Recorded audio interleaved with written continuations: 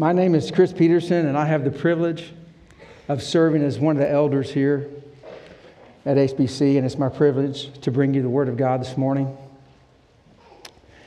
Well, I was feeling pretty good about the sermon until Sammy back there said, you're up against cinnamon rolls, so you're going to have to bring it this morning. So thanks, Sammy, for the pressure. When you think back over the last year, is there a time when you were troubled over a situation and needed to be comforted? Where did you find that comfort? Or as you look into the new year,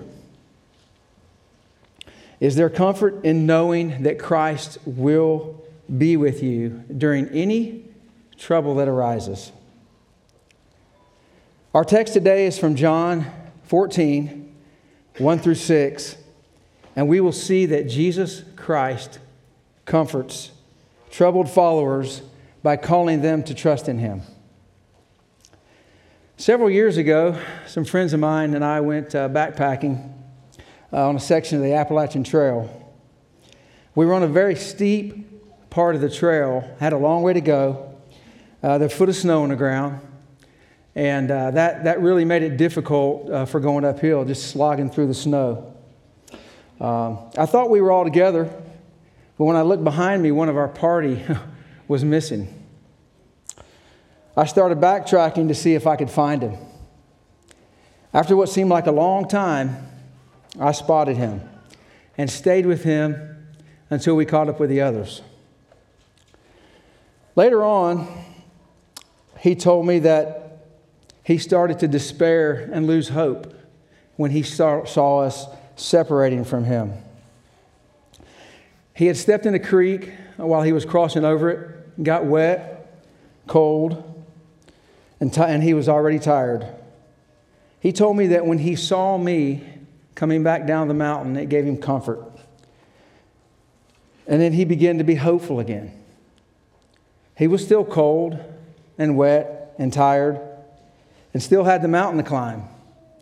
But being reunited with his companion rejuvenated him, and he was able to keep going. Our reunion was temporary comfort for my friend, but Jesus is eternal comfort for us. The setting for our passage this morning is in the upper room, the night before Jesus is betrayed, and part of the upper room discourse. The upper room discourse is a section of teaching found only in the Gospel of John. These are the last words Jesus spoke to his disciples before his crucifixion. We read in John 13:21 that Jesus himself was troubled in spirit due to knowing that Judas was about to betray him. He had also told his disciples in John 13:33 that he was leaving. I am with you a little while longer. And in verse 36, where I am going, you cannot follow me, but you will follow me later. He had also just told him that he was going to die. John 12:24, truly, truly, I say to you, unless a grain of wheat falls into the earth and dies, it remains alone. But if it dies, it bears much fruit. So now we come to John 14, where Jesus is comforting his disciples, even while being troubled himself. Follow along as I read the perfect Word of God, John 14, 1 through 6. Do not let your heart be troubled. Believe in God. Believe also in me. In my Father's house are many dwelling places. If it were not so, I would have told you, for I go to prepare a place for you. If I go and prepare a place for you, I will come again and receive you to myself, that where I am, there you may be also. And you know the way where I am going. Thomas said to him, Lord, we do not know where you are going. How do we know the way? Jesus said to him, I am the way and the truth and the life. No one comes to the Father but through me. Forever, O Lord, your word is settled in heaven. Let's pray. Father, we praise you that you are sovereign over all things. Thank you for your love for your children and the way in which you comfort us when we're troubled. Thank you for comforting us with your promises to go and prepare a place for us and receive us to yourself. Thank you for dying on the cross and removing every obstacle that was in our way to get to the Father. Now we ask that you open our hearts to hear the truth of your comforting word this morning, and that it would penetrate us deeply and accomplish what you desire and succeed in the matter for which you sent it. Please be with the preacher and help me to communicate clearly. I need your help, Lord. It is in the matchless name of Jesus Christ that I pray. Amen. So as we've already established, the main point of our passage is that Jesus comforts troubled followers by calling them to trust in him. In verse 1, we will see that he calls us to trust in him by pleading with us to believe he is God. In verses 2 and 3, we will see that he calls us to trust him by promising us to take us to God. And in verses 4 to 6, he calls us to trust in him by providing the way to God. The first point this morning is that he calls us to trust in him by pleading with us to believe he is God. Verse 1, do not let your heart be troubled. Believe in God, believe also in me. Jesus gives them a command here. Do not let. Do you hear the plea? Parents, how many times have you given a similar plea to your kids? Don't worry. Don't fret. Trust me. He knows our hearts and exactly what troubles us. Here the disciples' messianic hopes, which had peaked at the triumphal entry, were dashed when Jesus told them of his leaving and impending death. In John 13 and John 12, as we've already read. They were also about to part with their beloved and dear friend. Nothing but uncertainty and persecution seemingly awaited them, not to mention that they would have to face all of that alone. Jesus isn't saying, don't begin to be troubled, but stop doing it. The Greek word for troubled here is the verb tarasso, which means to agitate or to cause one inward commotion. Isn't that like our gracious Lord, who, although being troubled himself, sought to comfort them as he seeks to comfort us? Also later in this chapter, he says, peace I leave with you. My peace I give you. Not as the world gives, do I give to you.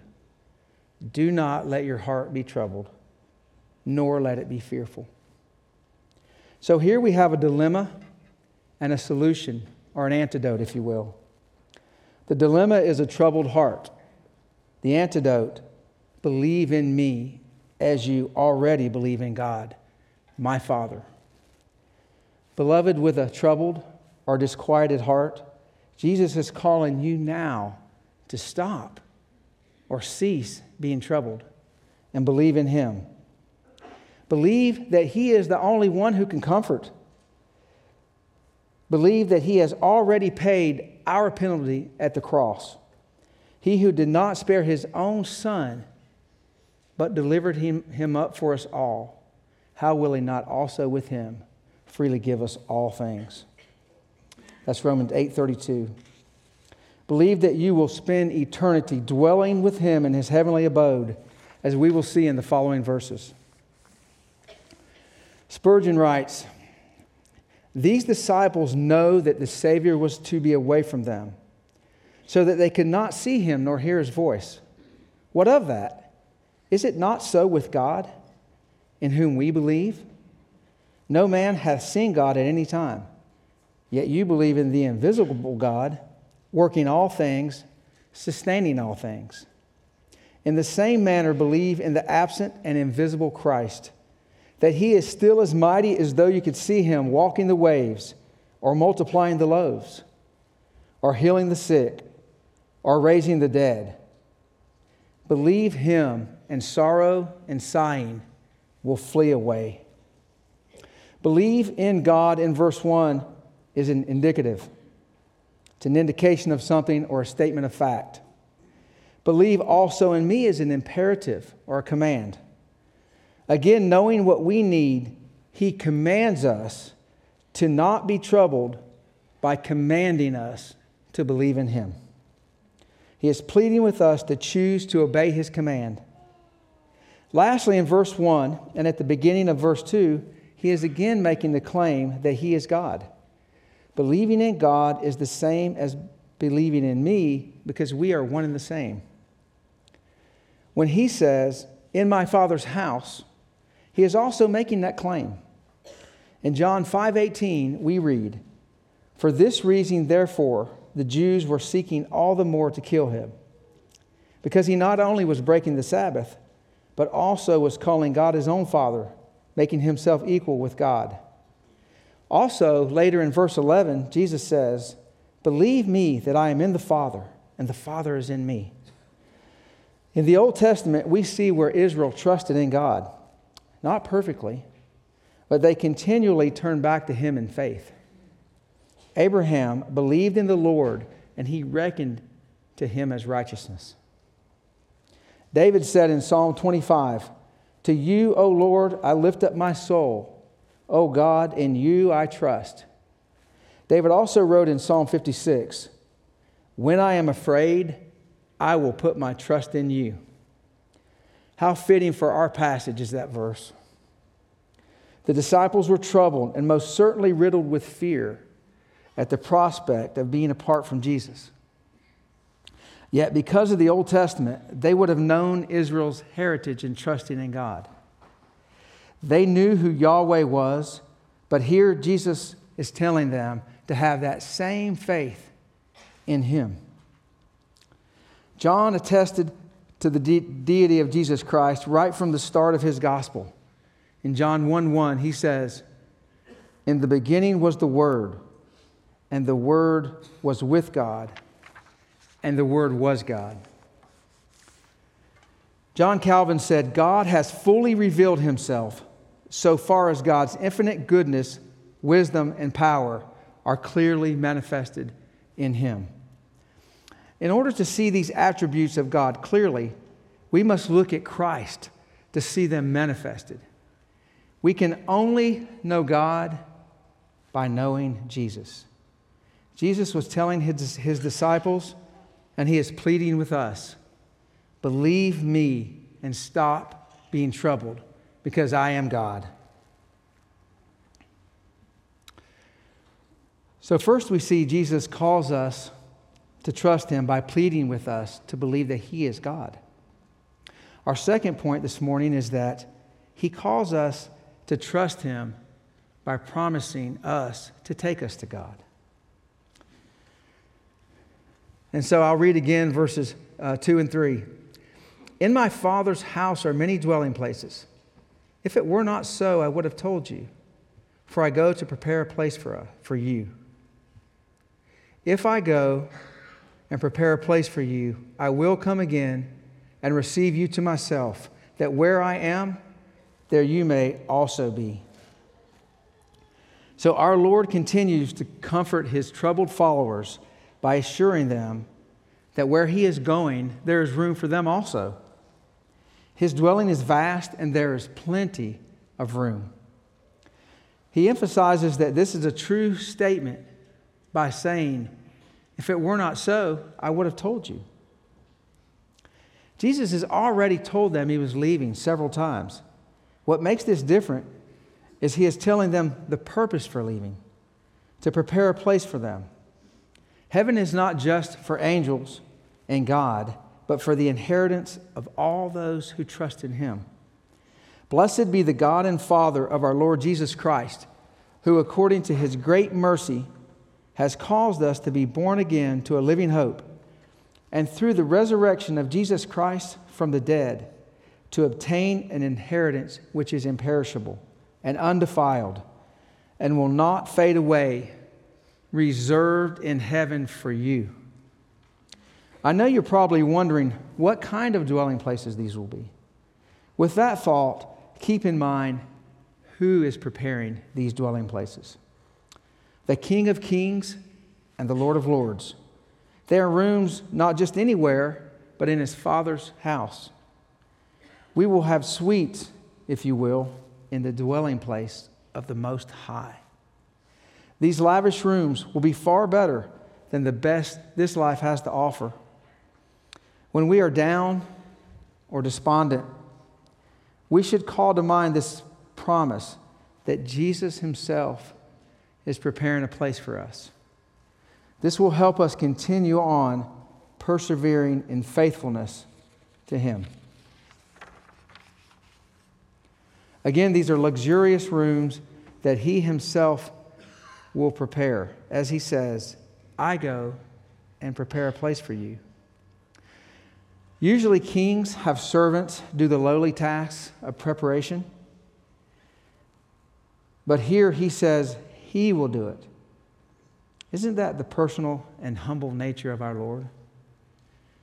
To go before us and to personally make all the preparations for our arrival. This is the same Lord who only hours earlier had washed the disciples' feet.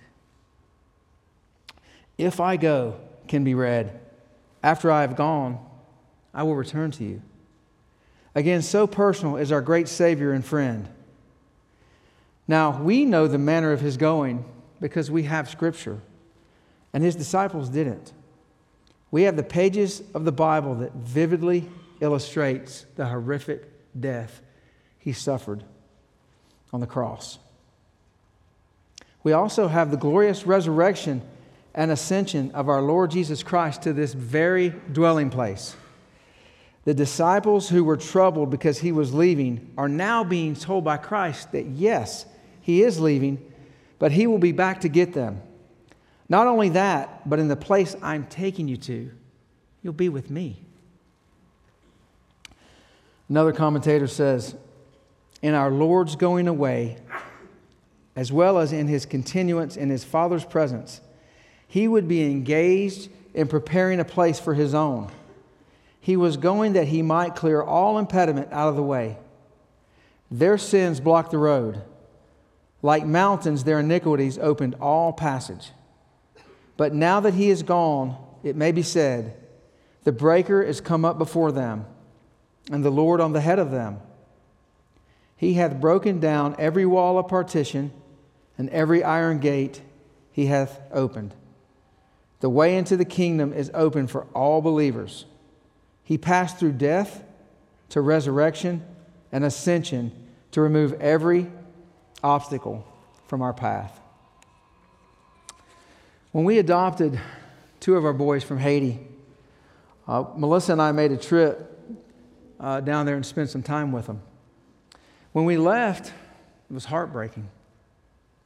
But we assured them that we would be back to get them. They would be left there while we were away to continue the hardships that they were living in. But now they had the hope and promise that they would be with us in the future. They would dwell with us, and our home would be their home. That's why what Jesus is saying here. I'm coming back for you, and you will dwell with me as members of my family. A year later, after the horrific earthquake, I went to Miami to pick up our boys. And when I arrived and when I saw them, I melted. I hugged them for what seemed like hours. Even though there weren't many words because of the language barrier, there were many tears of joy. It was such a sweet reunion. When we arrived at home the next day, there had been a big blizzard in Hickory. No, I'm serious. It used to snow back then. I couldn't even get up our road because of the ice. Melissa and our 6 children walked. Well, so she read this sermon and corrected me. She ran. her and our 6 children ran down the road in their PJs to meet their new brothers.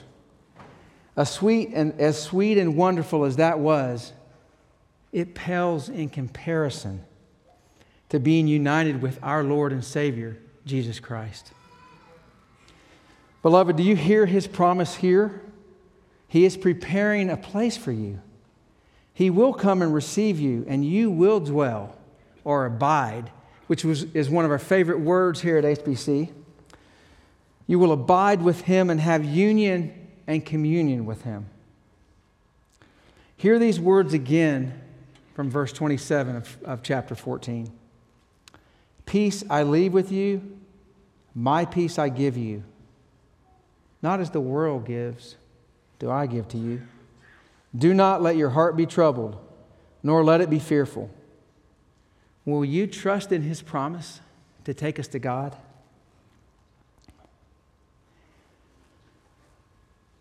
So finally, Jesus comforts His troubled followers by calling them to trust Him by providing the way to God. So I'll reread verses 4 through 6. And Jesus says, "And you know the way where I'm going." Thomas said, "Lord, we do not know the way where you are going. How do we know the way?" Jesus said to him, "I am the way and the truth and the life. No one comes to the Father but through me." So Jesus has so often told them that He was going to die and rise and ascend to heaven that surely they would know the way where He was going. They missed it. Vocalizing their confusion, Thomas spoke up and said, "Lord, we do not know where you are going. How do we know the way?" As if Thomas is saying, "Did we miss something?" Peter asks a similar question in John 13. "Lord, where are you going?" I believe a bit of panic starts to set in, but if they were listening, He wasn't speaking of a route to a destination they would have to navigate or trusting in Siri for directions. He had already told them that He was coming back to receive them. Jesus not only answers Thomas' question, but crushes any doubt by saying, essentially, I am all-encompassing.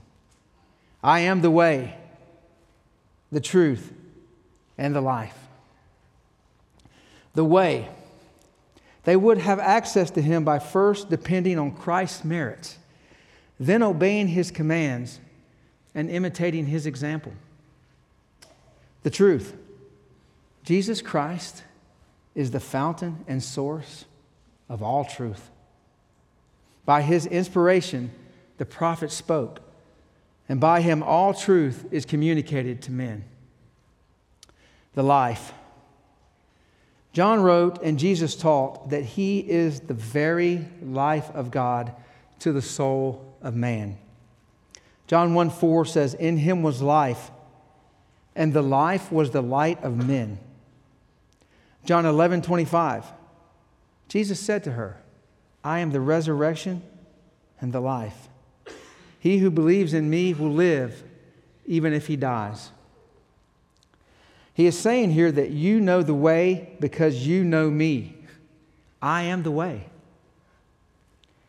It's not just the last part, "No one comes to the Father but through me," that conveys exclusivity.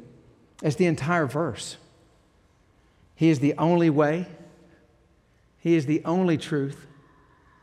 And He is the only life. Do you believe that? Do you draw comfort from that? That Jesus Christ is our Savior and our only way? The one who bled and died and rose from the grave. The one who even now sits at the right hand of the Father, interceding on our behalf. God made Him who knew no sin to be sin on our behalf so that we could become the righteousness of God in Him. Do these truths about Christ bring you comfort? Because of the exclusivity of this verse, Christianity became known as the way. So thus far, we have been talking about troubled followers, like his disciples, but followers nonetheless. Those who have repented and trusted in Christ for salvation. Now I want to speak to those who have not trusted in Christ for their salvation. Do you believe the lies that say there are many paths to God and that all religions can coexist? Jesus shatters that delusional way of thinking right here when he says, "No one comes to the Father but through me." F.S. Bruce wrote, "Jesus is in fact the only way by which men and women may come to the Father. There is no other way." If this seems offensively exclusive, let it be borne in mind that the one who makes this claim is the incarnate Word, the revealer of the Father. If God has no avenue of communication with mankind apart from His Word, mankind has no avenue of approach to God apart from that same Word, who became flesh and dwelt among us in order to supply such an avenue of approach. Well, the next day, Jesus would go to the cross to pay the penalty of death that we all owe, because we've all sinned and fallen short of the glory of God. The wages of that sin is death. Who has sinned? We all have. Who deserves death? We all do. But the free gift of God and is eternal life in Christ Jesus. We just celebrated Christmas, and most of us received and gave gifts. But the greatest gift is Christ, who takes away the sins of the world. Matthew 11:28 through 30 says, "Come to me, all you who are weary and heavy laden, and I will give you rest. Take my yoke upon you and learn from me, for I am gentle and humble in heart, and you will find rest for your souls. For my yoke is easy and my burden is light." If you've come in here this morning and you've never trusted in Christ as your Savior, He's calling you now to trust Him and to come to Him by repentance and faith. Will you call out to Him and find true comfort? Will you trust His provision as the only way to God?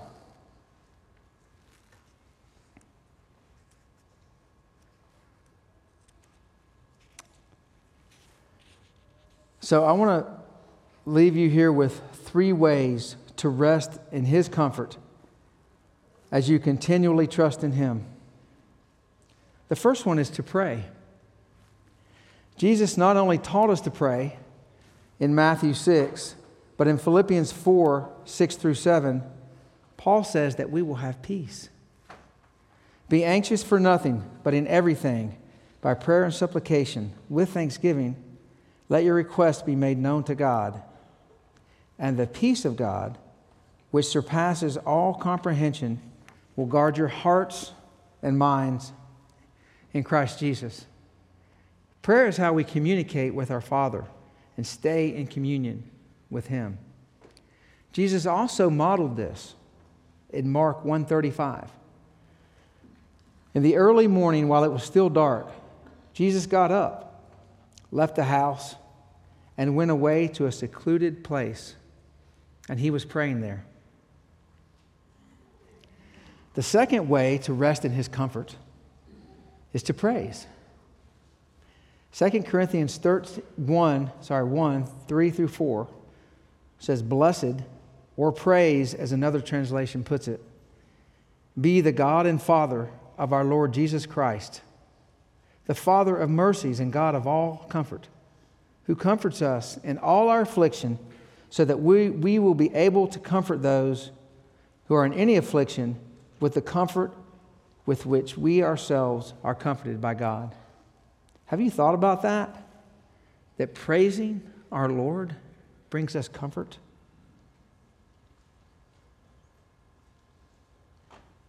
And not only that, but He's worthy of all of our praise.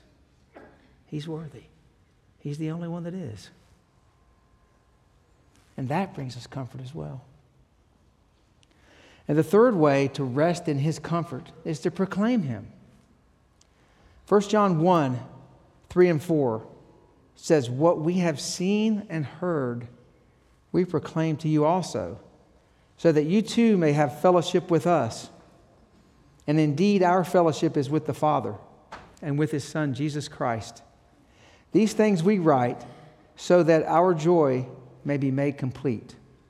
There is much comfort in joy, and what a joy it is to point others to the Savior, who is the way and the truth and the life."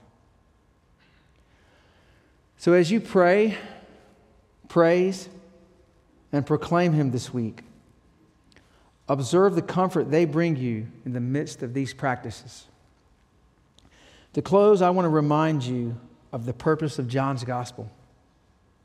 In John 20:31, he writes, "These have been written so that you may believe that Jesus Christ, the Son of God, and that believing you may have life in His name." Nowhere is that more clearer than in our passage today. If you have any questions about what you've heard or want to hear more of Christ and Him crucified, I'll be down front as well as one of the elders, and you can come speak to us. We'd love to speak to you. So now, as you look to the new year, heed the plea from our Lord. Do not let your heart be troubled. Believe in God. Believe also in me. Let's pray. Dear gracious Father, thank you for your word and for the gift of your Son, who is the Word who became flesh and dwelt among us. Father, I pray that we would find comfort in Jesus Christ and trust Him in all things, that we would grow in the grace and knowledge of our Lord Jesus Christ, and that we would live our lives worthy of the calling we have received. Thank you that when we are troubled, we need not look any further than your word that says, "Do not let your heart be troubled, and I will never leave you nor forsake you." We pray for the new year, and that you would help us to know in our hearts that you are our complete comfort. Also, that when we are troubled, we would heed your calling to trust in you. In the wonderful name of Jesus Christ, our Lord, I pray. Amen.